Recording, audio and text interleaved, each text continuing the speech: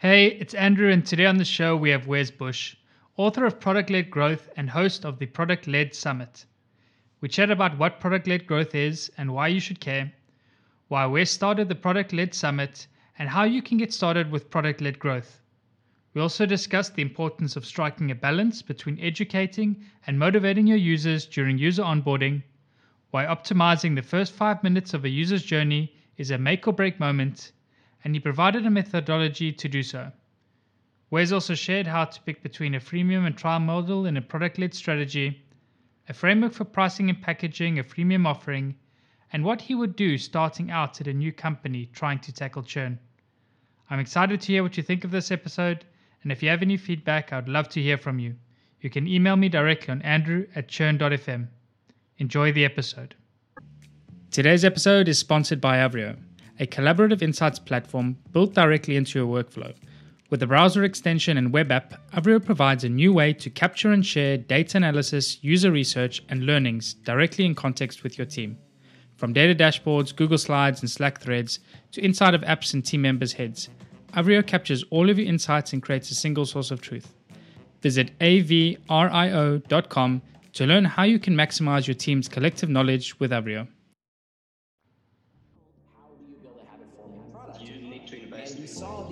You don't just gun for revenue in the door. This is Churn.fm, the podcast for subscription economy pros. Each week, we hear how the world's fastest growing companies are tackling churn and using retention to fuel their growth. How do you build a habit-forming product? We crossed over that magic threshold to negative churn. You need to invest in customer success. It always comes down to retention and engagement. Completely bootstrap, profitable and growing. Strategies, tactics, and ideas brought together to help your business thrive in the subscription economy. I'm your host, Andrew Michael, and here's today's episode. Hey, Wes, welcome to the show.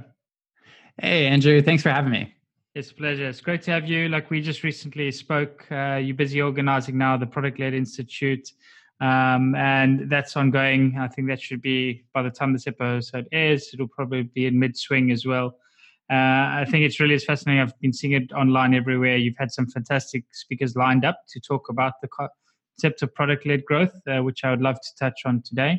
You're also the author of Product-Led Growth book, which was recently launched, I think, in May 28th, that was shipped, and we'll touch on that today. And through your time as well, you've been a CXL Institute, you've been a product-led growth instructor there, as well as where you head up demand generation specialist at Vidyard. So interesting career up until now. Wes, I think let's start with the topic of today's interview is product-led growth. What is it and why should people care? Yeah, so product-led growth, I'd actually argue, is nothing new. Whether you go to, let's say, a grocery store or even, let's say, Costco, and they offer you a free sample, it, at its core, product-led growth is all about letting someone try before they buy. And now it's really just taking the B2B SaaS space by storm because people want the same experience. They demand the same experience whenever it comes to software. And I mean, who's to blame them? You look at your consumer apps and they're all self-serve and you get to try them before oftentimes you even have to buy. And so that's really, to me, like product-led growth at its core. It's just helping people try your product before they buy. Yeah, definitely. I think that's as well. It's a huge growing trend now. We talked about this previously with Patrick Campbell from Profitwell. What led you into sort of like this direction? Like, when did you realize that this was the way that the like software and the world was going? And what motivated you to write the book? Yeah, so what really got me into product-led growth was I was always in demand generation, digital marketing for B2B SaaS companies. And so when I initially started, I was working at companies that were really sales-led. And, you know, we did the whole traditional approach to marketing. You're probably pretty familiar with this. You write content, you put up a landing page, you put up a lead form, direct a bunch of traffic to it, and then you somehow qualify people based on their company size. You reach out, and most times they're like, who's your company? Why are you reaching out? I don't want to talk to you. And that's kind of the typical conversation for a lot of these inside sales organizations. And I just thought that whole process was a little outdated. And it wasn't until I launched a freemium product at Vidyard called Go Video, where we got over 100,000 users downloading it really quick, that you could really grow a product and a business by just letting people try your product instead of forcing them through this long, drawn out content cycle where people are just inundated with content nowadays. I really truly feel like inbound marketing, yeah, it's great and all, but people came for your content, but they're staying for your product. And so leading with your product is a really great way to shorten your sales cycle and power that forward. And so as soon as I realized that, I really just wanted to double down on it. I made so many mistakes along the way of building product-led organizations that I really wanted to just help more people about figuring out how to do this. And so my whole book, Product-Led Growth, it's a playbook. It's a how-to book on how to build a product-led organization. And so I really wrote it for a few of my clients who are really struggling to transition from more of a sales-led organization to a product-led organization. And so my hope is that it's going to be able to help hundreds of thousands of people who are operating B2B SaaS businesses to make the same switch. Absolutely. It's a self-selection process, like a self-qualification as well in itself. So you're allowing your customer really to qualify themselves. And then even if you do at the end have a sales team that's on board, your leads are a lot hotter coming in, having tried the product, having understanding what the value is. And it sort of shortens that cycle down completely. So talking about like this then in the context of churn, and I think this is definitely something as well that you tend to typically see lower churn rates when you allow customers to try before they buy, because you're not forcing people into a direction before they know and they understand the value. Talking in the concept of churn, like what are some of the things that you've noticed and the benefits when it comes to product-led growth that really helps impact like that the churn rate? Yeah, so the biggest part that can really impact your churn rate is that first 5 minutes where someone signs up for your product and they want to check it out. And so many companies totally botch this whole experience. And it's really the biggest lever that a lot of companies, if you do have a free trial free model, if you optimize this section of the funnel, that first 5 minutes between sign up and trying your product, you can really dramatically improve your churn rate. And if you look at some stats, even by Intercom, according to them at least, 40 to 60% of your users, as soon as they sign up for your product, 40 to 60% of those same users will never come back. And so that's pretty scary. You think about your marketing budget, you're like, all right, let's just cut out half of it and throw it out because it's not getting used. And so when you look at how to reduce your churn, that first 5 minutes is a make or break opportunity. And so to really improve it, I find most SaaS companies try and treat that first 5 minutes as this whole onboarding one-trick pony where you're trying to onboard the user through your entire product. And that, depending on your B2B SaaS product, can be an extremely tall order. And this person, let's face it, including you, are busy. And you might have 2-3 minutes, maybe less, to even check out the product before you have to go to a meeting or do something else in your workday. And so if you really want to reduce your churn, what you have to do is just make there be a good reason to come back. So if we even look at Hotjar, for instance, your product, Hotjar, is pretty useless unless you do one thing, which I'm sure you probably know what that is, but that is uploading a script to your website.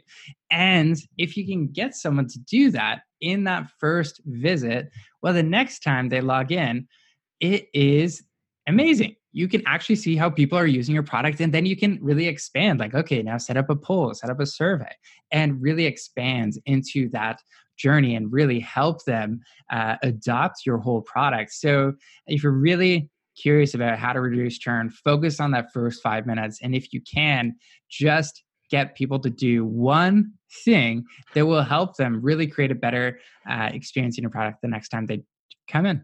Yeah, very interesting. I mean, this is definitely a topic that came up as well previously when we were speaking to Sean Klaus from Atlassian.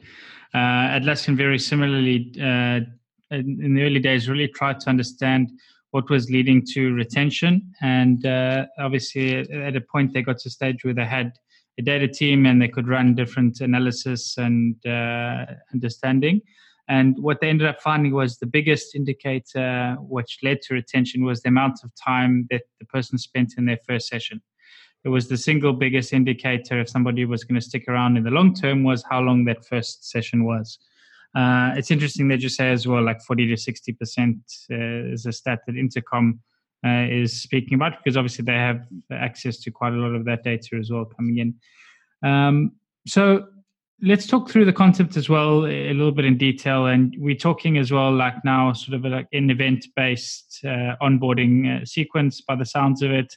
It's not just about like throwing everything and seeing what sticks with your customers. You know, that's being a little bit deliberate. Like, how do you typically advise companies get started with these first 5 minutes in optimizing to ensure that they can retain customers? Yeah, so the first thing I really focus in on is creating a straight line onboarding experience. And so what this will look like is, let's say we sign up for Hotjar. We're going to go through the whole onboarding experience, every single step. We're taking a screenshot of every step and we're going through the whole experience. And as we're going through it, you're going to take the shortest path you can to accomplish a meaningful outcome, which in this case, let's just say it's heat maps, since we're all familiar with heat maps for the most part. And so you're going to take us through every single step. And then once we have, at this point, it might be like 20 to 50 screenshots, we're going to go through each and every one of those steps and really analyze, okay, which of these is maybe an advanced step? This is something that someone could actually do maybe a second time. Maybe it's setting up a poll. It's like you don't have a heat map down. You don't have the JavaScript on your website. I mean, that's some more advanced stuff that you don't need just now. So like, let's delay that. Let's not scrap it, delay it. And then there's going to be some steps that will really just get in the way. So a perfect example here is a company called Snappa.com is basically requiring, or they did before they found out how effective it was to remove this one step, but they required users, like many SaaS companies, to, once you sign up, to activate your email. And so that was one step where for many companies, for security purposes, it's still required. And so they required people at the very beginning to sign up and then go to their email and activate. And so that one step, I really challenged them to just delay it, not remove it completely, but delay it. So we said, all right, the second time someone logs in, they actually have to activate their email then, but not for the first time. And so what we saw was that 27% of people who would normally just totally go out of that experience, they would never activate their email, they would completely leave Snap and never return ever again after they signed up. So those people actually started using the product. Fancy that. And they started upgrading just like everyone else would at the same conversion rate. And so there's always going to be steps like that in your onboarding flow where you really have to challenge, like, is this getting someone closer to having that moment in your product where they say, wow, like this is what I want.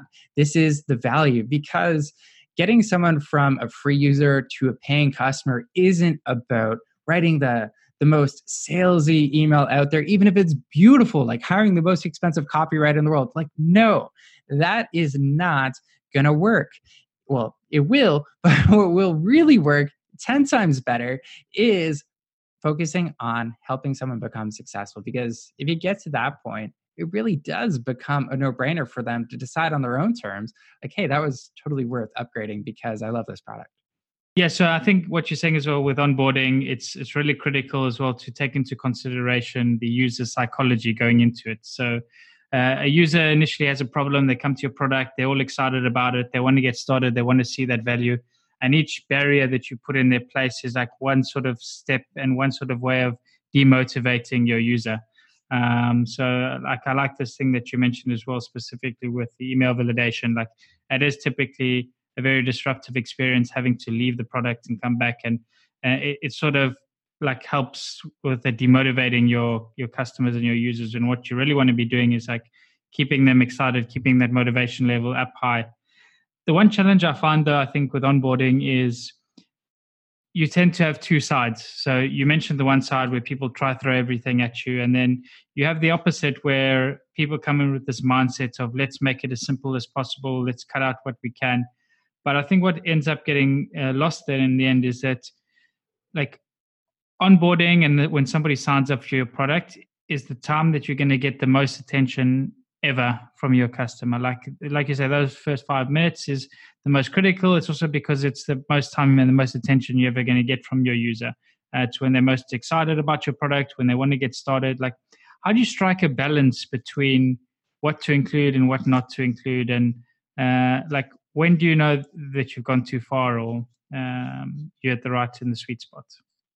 Yeah. And so that's a really great question. And it really comes down to how your product is structured, because you really don't want to over index on the straight line, let's say, and just have like, here are just these steps you need to become successful without actually helping someone get in touch with the product. Like, let's say if it's just one thing on one screen, you never see the product until you are actually done the straight line experience. Like, that is actually pretty disorienting because it doesn't actually show people how to use your product at all.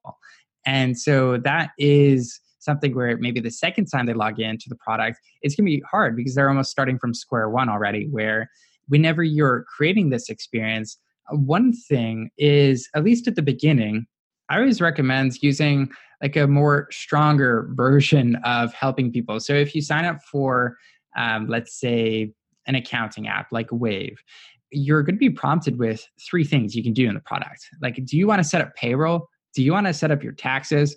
Do you want to see your finances? And so there's 3 very specific outcomes that I can accomplish. Now, I don't see the product at this point, but I get to select, okay, this is what I value the most. And what they've done is, after that point, it's just this straight line experience in the product.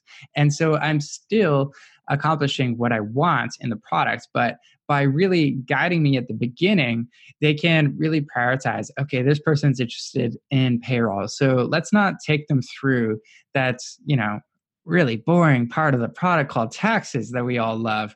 And so if you do that, it can make it a lot easier for you to kind of have that balanced approach, which, thanks for bringing that up because it wasn't too clear with the straight line onboarding.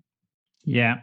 And I think as well, like what you're saying now as well is like really focusing on the use cases as opposed to the features themselves. So what people can achieve with your product is really key when it comes to sort of onboarding. It's not about like, look at feature X or look at feature Y, or this is how you switch it on, how you switch it off. It's like really speaking to the user in the language in which they understand, asking them what are they trying to achieve, and then through that understanding, guide them through what they need to be setting up and what they need to be focused on. Absolutely. So you mentioned as well, like in the beginning, like it's really about having an offering, whether it be freemium or trial. And I'm interested to hear your opinion in this sort of product-led growth when it comes to like freemium versus a trial period, and what you typically advise and what you've seen like through the research you've done writing the book. What tends to be more effective for companies? Yeah, and this is one of those things where I really wish there was always going to be this perfect answer. I'm like, it would work great for you to everyone just have freemium, but it's not always that case. And so what I really look for first, at least, is the time to value. Like if you have a very absolutely complicated product that you just sell to the enterprise, you have these very long sales processes, you might just want to start with a trial, because even if you offer a freemium option, it is going to take forever for people to really experience the value if it's freemium. And you really want to have more of a high touch experience. And so typically in that case, using a free trial will work better if you have a much longer time to value. But I've also really, after helping quite a few companies figure out, like, should you go freemium or free trial, I put together, it's only, I think, 12 questions. It's a free quiz, ungated.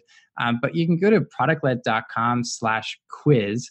And, just go through the questions and really understand, like, okay, depending on your market, depending on the audience you're serving, what would work best for you? And it's just simple yes and no questions for the most part. But I find that can be a really great leading indicator of which option you should have.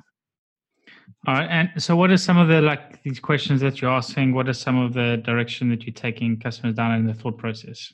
Yeah, so it covers 4 main parts. The first part is just your market strategy. So are you trying to dominate your market where you're going to do a much better job than anyone else for your product and charge less? Now, most people will always say I'm always trying to create the best product in the market. Yes, but are you willing to actually give them the best price and make it absolutely accessible? If you are, you can totally dominate your market. If we look at a perfect example of a company like that, everyone knows Netflix. They're dominating that space and they offer a great product for a great price. And then if you want to have a differentiated product, back to that example of having a very complicated product, you can solve a very niche problem very well. But oftentimes that product is going to be a little bit more complicated than your typical market dominating enterprise where you can try and serve all customers versus just one customer. And so if you have a differentiated approach, it's free trial will make more sense for you, whereas dominant is going to be more so, it could be both free trial or freemium. You've seen both work pretty well. And then it also covers just the ocean condition. Are you really in a space that is absolutely new? Are you creating a new category? If that's the case, oftentimes it can work much better if you have more of a sales-led approach to growing your business. And a product-led approach might not be the best option right away. Whereas if you look at a red ocean where it's really competitive, even Hotjar in whether it's just the user recordings or heat map space, it's really heating up. And so it's going to become a competitive advantage to really have the lowest customer acquisition cost possible. And if you have low touch, you can get to that point where you can really enter a market and even offer an amazing price. So your market really matters in that case, as well as who are you targeting? That is the third part. And so, are you targeting the CEOs of the company or just the execs? Or are you going to be targeting someone who's actually going to be using the product? And there's always going to be a big disconnect. Let's say if you have a free trial, freemium offer, doesn't matter, and you're giving it to an exec and it's a really complicated product. That exec probably isn't going to get too much value unless it's a really simple product to use. Whereas if you had been targeting the end user, they could have found the product, get to the value prop so much easier and actually made a pitch to that manager to buy it on their credit card. And so the way we buy products, at least within the enterprises, is much differently. But you have to understand, if you are going to be offering a free trial, free model, you definitely have to really be focusing on the bottom up approach to really growth. And then the last part is just time to value. So the quicker time to value you have, freemium will make a lot more sense. Whereas sometimes a free trial, if it does have a much longer time to value, you might want to have that more shorter sales cycle. Yeah, it's a very interesting topic as well, and that you mentioned now as well in terms of the bottom-up approach. I think this is something we've spoken about this quite a bit when it came to sort of the land and grab strategy, and typically enterprise sales is a long-winded approach, and selling into enterprise could take months to get deals. But some of the most successful companies that actually sell into enterprise are the ones that start with this land and grab. So if we think about Zoom, or if you think about Slack or Atlassian, these are tools that people might just sign up and start using on their own individually, or they would bring in a group of 3 or 4 people. And because of this low friction, self-serve freemium model, they're allowed to bring people in till it gets to the point where an organization is saying, wait a second, we have 20 accounts now and different teams using us. It's time for us to get an enterprise plan and pull things together. So there's definitely a very interesting balance in trying to figure out what works and what doesn't for your business. Yeah. And even on that note too, especially whenever it comes to time to value, there are cases where it completely doesn't make sense. If let's say you have a really long time to value to have a free trial, and it might make more sense to have a freemium model. And so in that particular case, I think a good example would be, let's say your product is creating an internal wiki for your business. And so although you might understand the value with the free trial, you can create your first wiki. It's no different than Google Doc. Like, even if you make it really easy, it's not that wow moment. Where you really understand the value is when you actually start getting 5, 10, 15, 30 people using it, sharing it, and really experiencing the value of that internal wiki for the business. And so there's always going to be those fringe cases where it's like, well, like, yeah, it could work, but there's always sometimes going to be those other fringe cases that it can work. And it really has to be dependent on how people really adopt your product, and just monitoring that. Like, how do your best customers adopt your product, and kind of go from there. Yeah, and this concept as well is very interesting in the topic of churn. I think the concept of stored value. And the more you input into a system, the more data you have into it, the more it grows in value over time. And like you said, like something with the wiki, which in early days, potentially 1 or 2 articles not going to be super valuable. But the more they invested into the product, the more they do it, the more store value there is, and the higher the switching cost becomes. So what might be like a detriment to begin with in terms of a long-term value tends to be something that can turn out to be very, very sticky in the end. Because people invested time and energy, and they've built something that becomes valuable internally. I wanted to ask about the product-led summit now. What was the motivation to put that together? When you were thinking about putting it together, like, how did you go about picking speakers, and was there any sort of structure that you wanted the summit to take? So taking people on a journey throughout? Yeah, so the Product-Led Summit was started really because there is such a gap in knowledge between how to grow a sales-led organization versus how to grow a product-led organization. Now, we can all point at the unicorns like Slack and Atlassian and be like, product-led growth works. There we are, just be like them. But there's a really big gap between be like them and how do I make this work for my own business? And so whenever I really thought about that, I really just wanted to create a place where people could learn for free how to do a lot of the things you might not know about how to do for product-led growth. And so in terms of who I recruited as speakers, I really just wanted to have a lot of operators. So these are not necessarily the people who have the most speaking experience at all.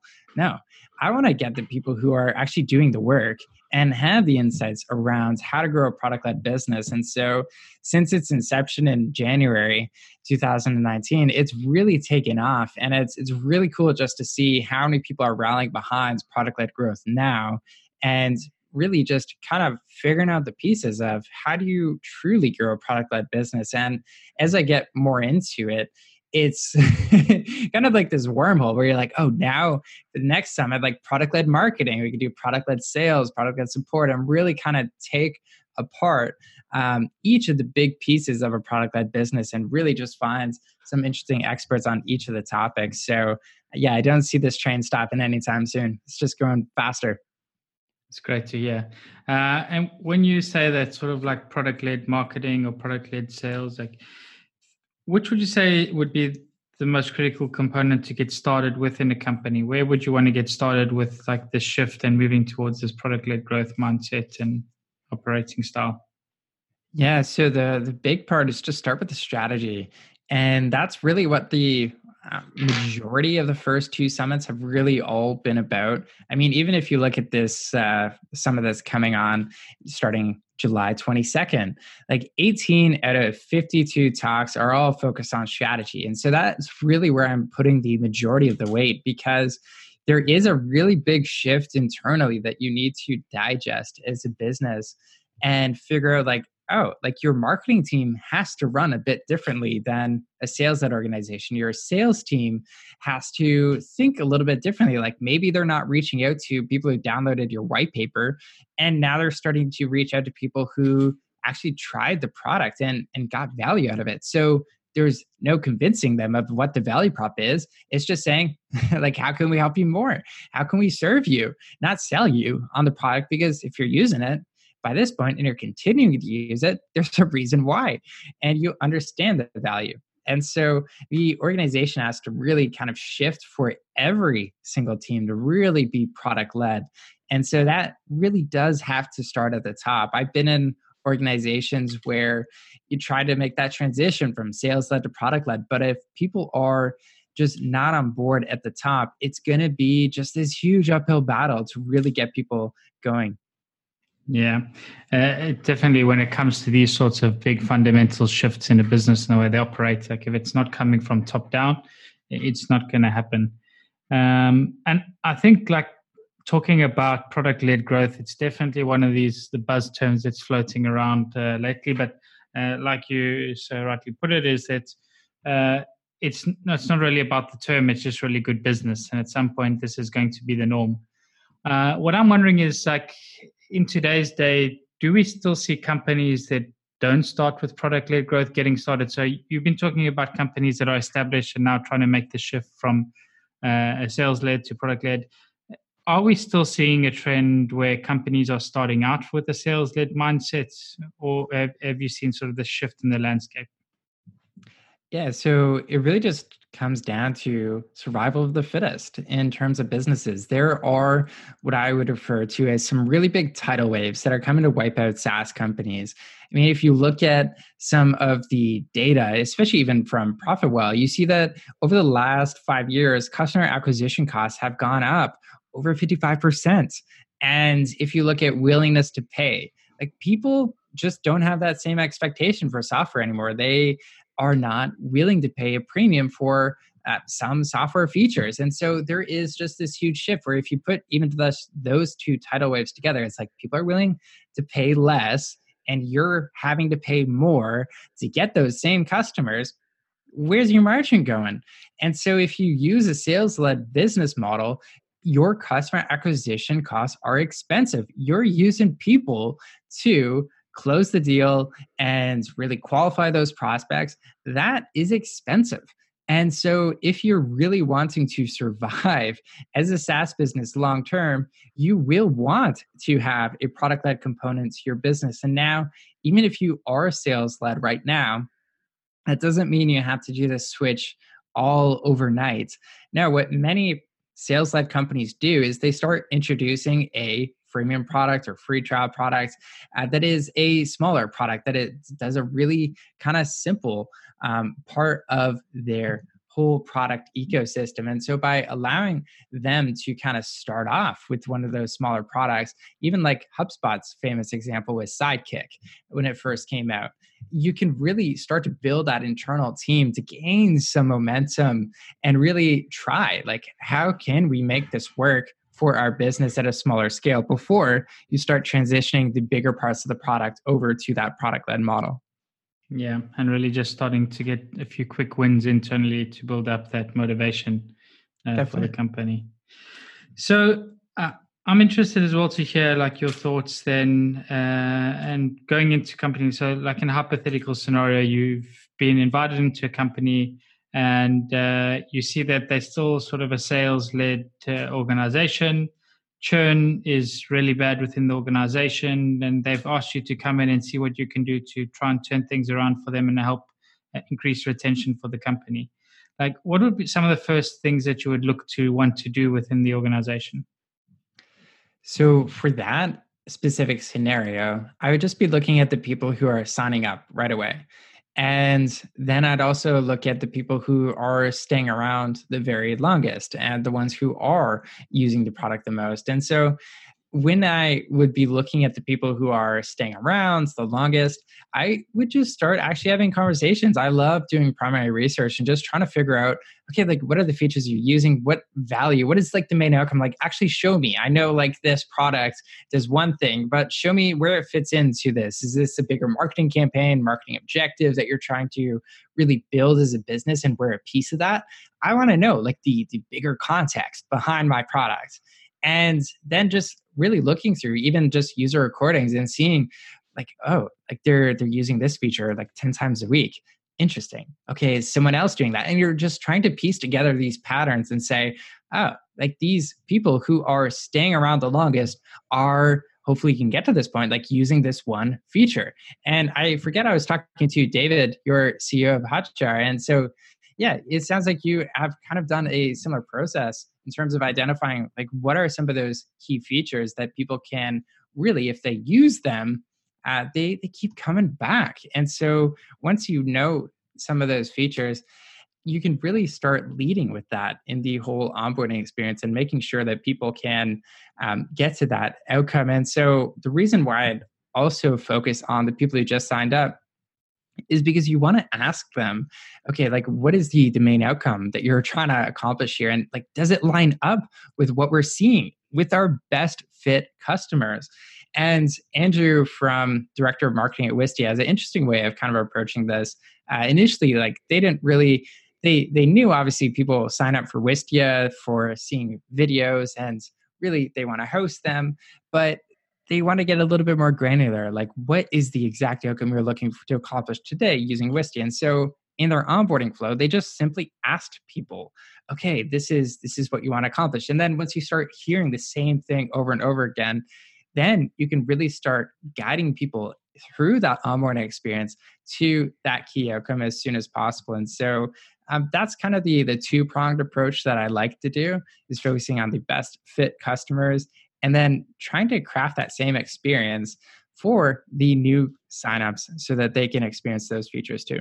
Yeah, and I like as well that you mentioned that sort of like asking the users to begin with, but keeping it open-ended and not sort of trying to box them into what you think they're trying to achieve or what you think they're trying to do with the product. Because I think oftentimes, like, and especially when it comes to onboarding, like we cut corners and we don't speak to customers and we don't allow them to give their voice as well. So we sort of come up with what we assume are the main use cases or what we assume are the way that our customers are using the product. But so more often than not, when you actually do speak to your customers, they surprise you in really, really interesting ways. Definitely. So how much does customer research impact product-led growth strategy? Yeah, so product research in a product-led organization has to be there. You have to invest a lot more in product research, actually, because it's not just product, like is on this little island in your company. They're whipping up these products and your sales team is selling them. It just doesn't work that way. Like your product team is the core of so many other teams, like even your marketing team. Like take this example. So your marketing team wants to generate more leads, just like many other companies. But you're using a product-led model. So you're going to try and sit down with the product team and understand, okay, what are the products that we could give away for free? What are some of those things? Because your product and some of those features are actually driving your customer acquisition model. So there's this really interesting relationship now with product-led marketing where you really do have to consider the product into, okay, what can we give away for free? What do we have to ask people to pay for before they can use? What can we let them try out first? And so you have to have that discussion with your users as well as internally to see, is this a good fit to offer for free? If it's something that requires a lot of hand-holding and onboarding, yeah, definitely don't use that as your part of your customer acquisition model to get free users in. Use something that's a little lighter touch and go from there. And so I think product research is just fascinating whenever you look at a product-led business, because it does have to encompass the marketing side. It does have to look at the sales side and really linking like what are those behaviors maybe in the first 5 minutes that actually shows us that this is an organization that is serious about using this product. So it's worth it for our sales team to reach out. And that way you're being so much more strategic about who you're going after. Yeah, and I think what you said now as well is also a very challenging topic, and it's something I think that a lot of new startups struggle with, is trying to decide and understand what to put into a package and what to give away for free and what's included in a trial, because more often than not as well, like this is guesswork. And do you have any sort of framework that you work with companies to try and help them understand what needs to go in and what's too far and what's not far enough?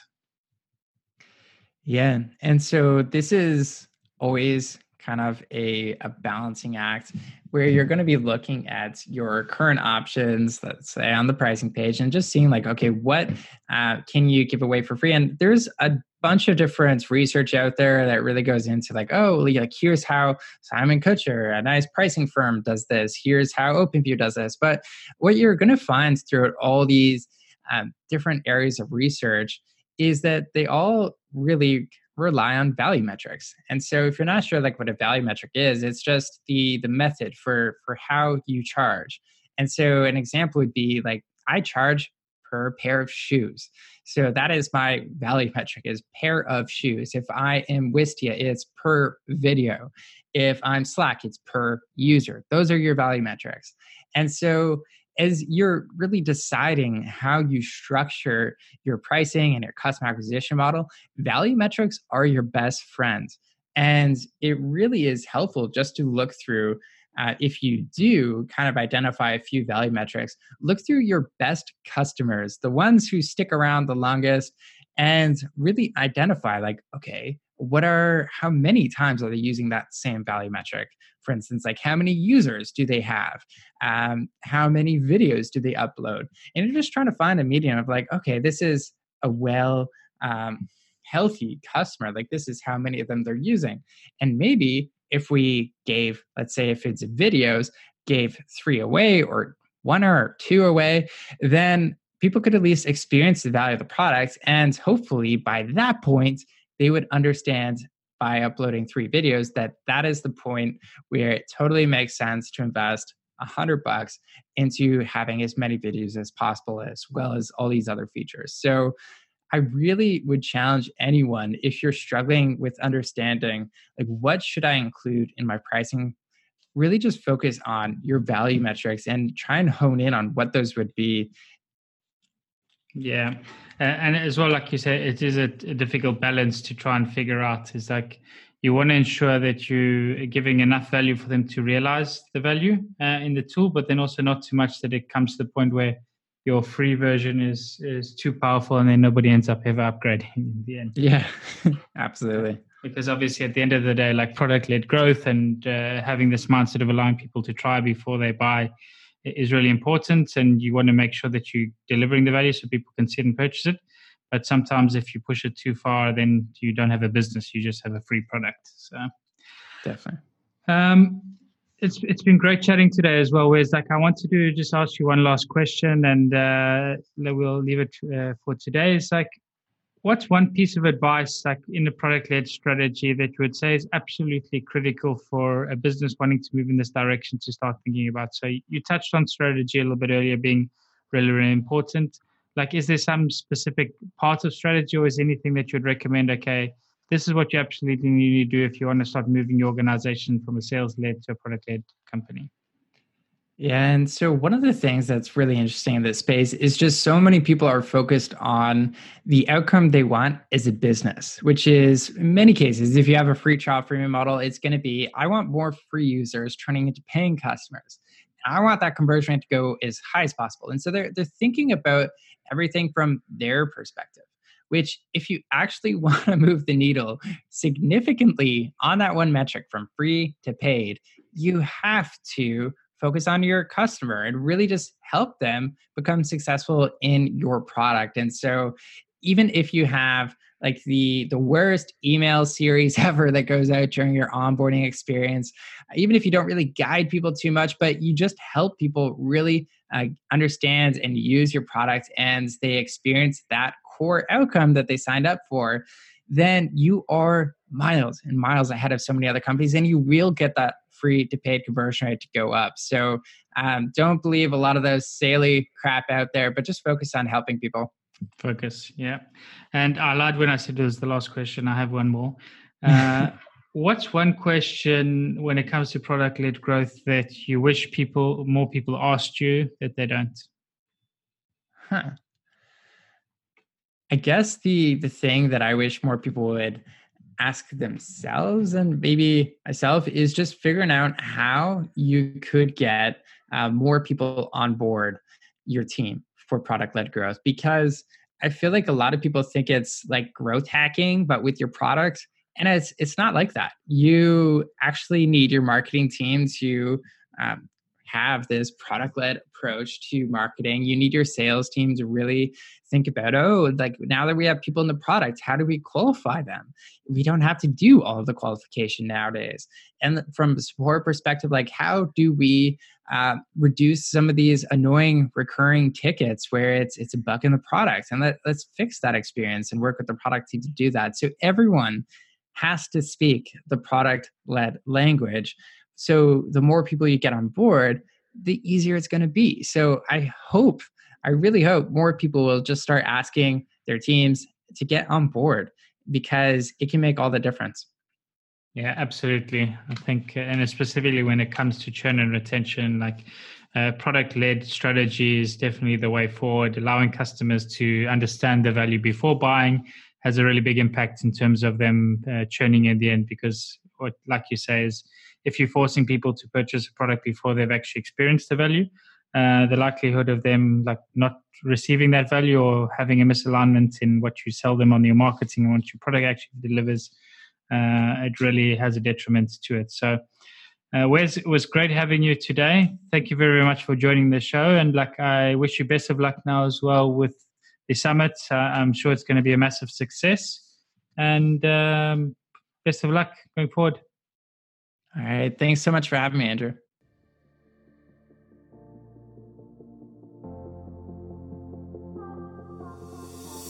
And that's a wrap for the show today with me, Andrew Michael.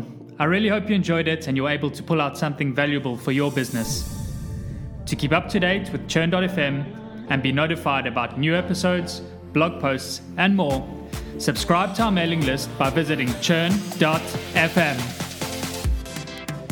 Also, don't forget to subscribe to our show on iTunes, Google Play, or wherever you listen to your podcasts. If you have any feedback, good or bad, I would love to hear from you, and you can provide your blunt, direct feedback by sending it to andrew@churn.fm. Lastly, but most importantly, if you enjoyed this episode, please share it and leave a review, as it really helps get the word out and grow the community.